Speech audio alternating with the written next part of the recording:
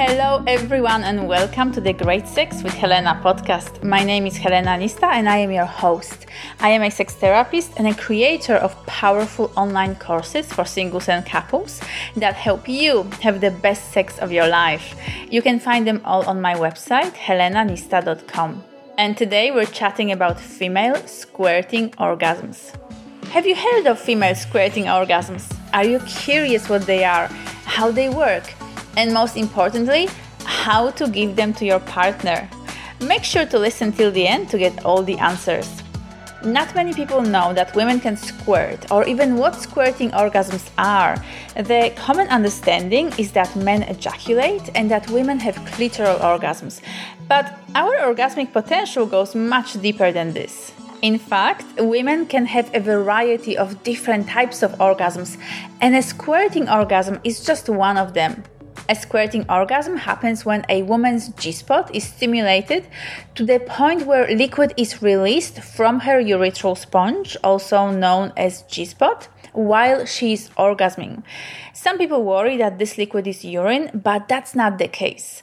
A watery liquid expelled during a G-spot orgasm is produced by skin's glands located in the spongy tissue surrounding woman's urethra. So no, squirt is not urine.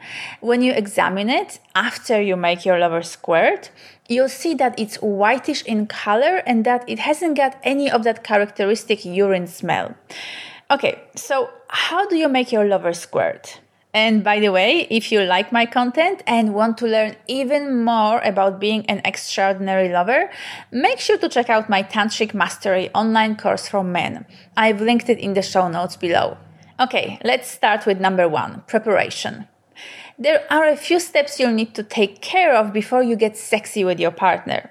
First of all, she should go to the toilet and empty her bladder. Many women experience an urge to pee during this experience caused by the stimulation of the area near her urethra and bladder. If she's tensing up to hold in the urine, this tension will likely stop her from squirting.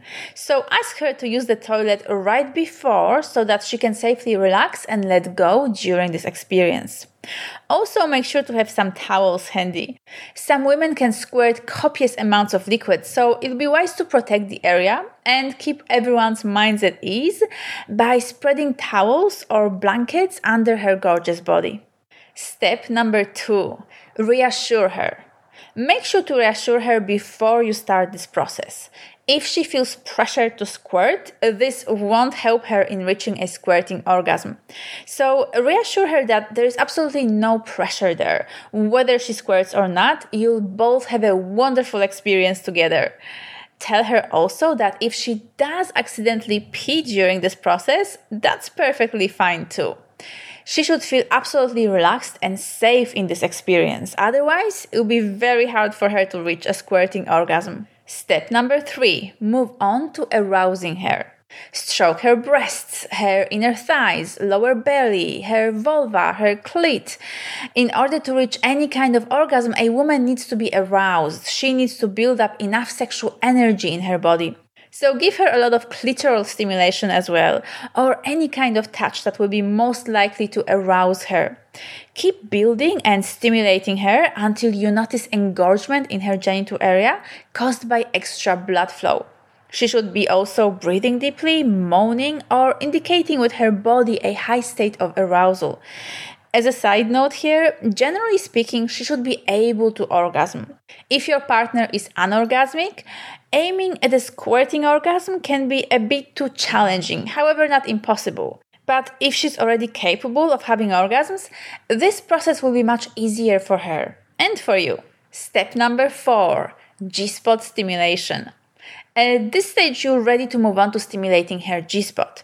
Her G-spot is located on the upper wall of her vagina towards her belly, and you can reach it by inserting a finger or two about 2 inches deep. If you're not familiar with her G-spot, explore that area first. It should feel a bit different than the rest of her vaginal canal, more like the ridges on the roof of your mouth. Keep applying slow, consistent strokes. You can make circles on her G-spot. You can push into it in a sort of back and forth motion. And you can perform a come hither motion, which many women really love.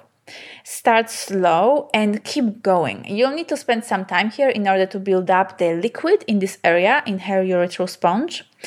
And you should feel with your fingers when her entire G-spot starts to engorge and swell up under your fingers. Step number 5, keep building. As she's getting more aroused, keep building and increasing speed and pressure of your touch. At times, you can also add clit stimulation with your thumb as you're stroking her G-spot internally. Here, you might need to use a lubricant, so make sure to have one handy. At this stage, she should be really aroused and engorged. Make sure to keep up the pace and speed, because short, fast strokes will work really well here. You can apply quite a lot of force here, which she will love. If it seems that she's in discomfort, ask her for feedback. But as a general rule, at this stage, she will need a strong stimulation from you. As a side note here, women can have G-spot orgasms without squirting, and they can squirt without an orgasm. But here, we're actually aiming at that magical combination of these two experiences together. She might feel like she needs to pee, but encourage her to stay with the sensations and to let go.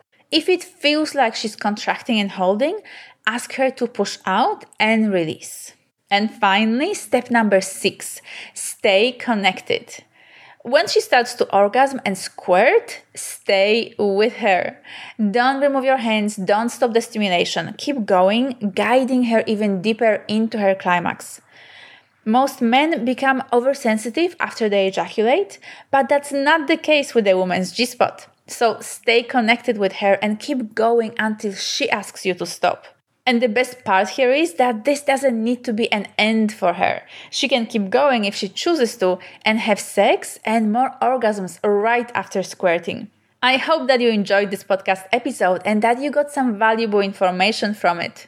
And if you like my content, check out my free online course, Tantra for Beginners, which is an easy and in-depth introduction to the ecstatic practices of tantric lovers. The entire program is available at tantraforbeginners.com, and I've also included the link in the show notes below. But if you're ready for more advanced practices, then you will absolutely love my Tantric Mastery for Men online course.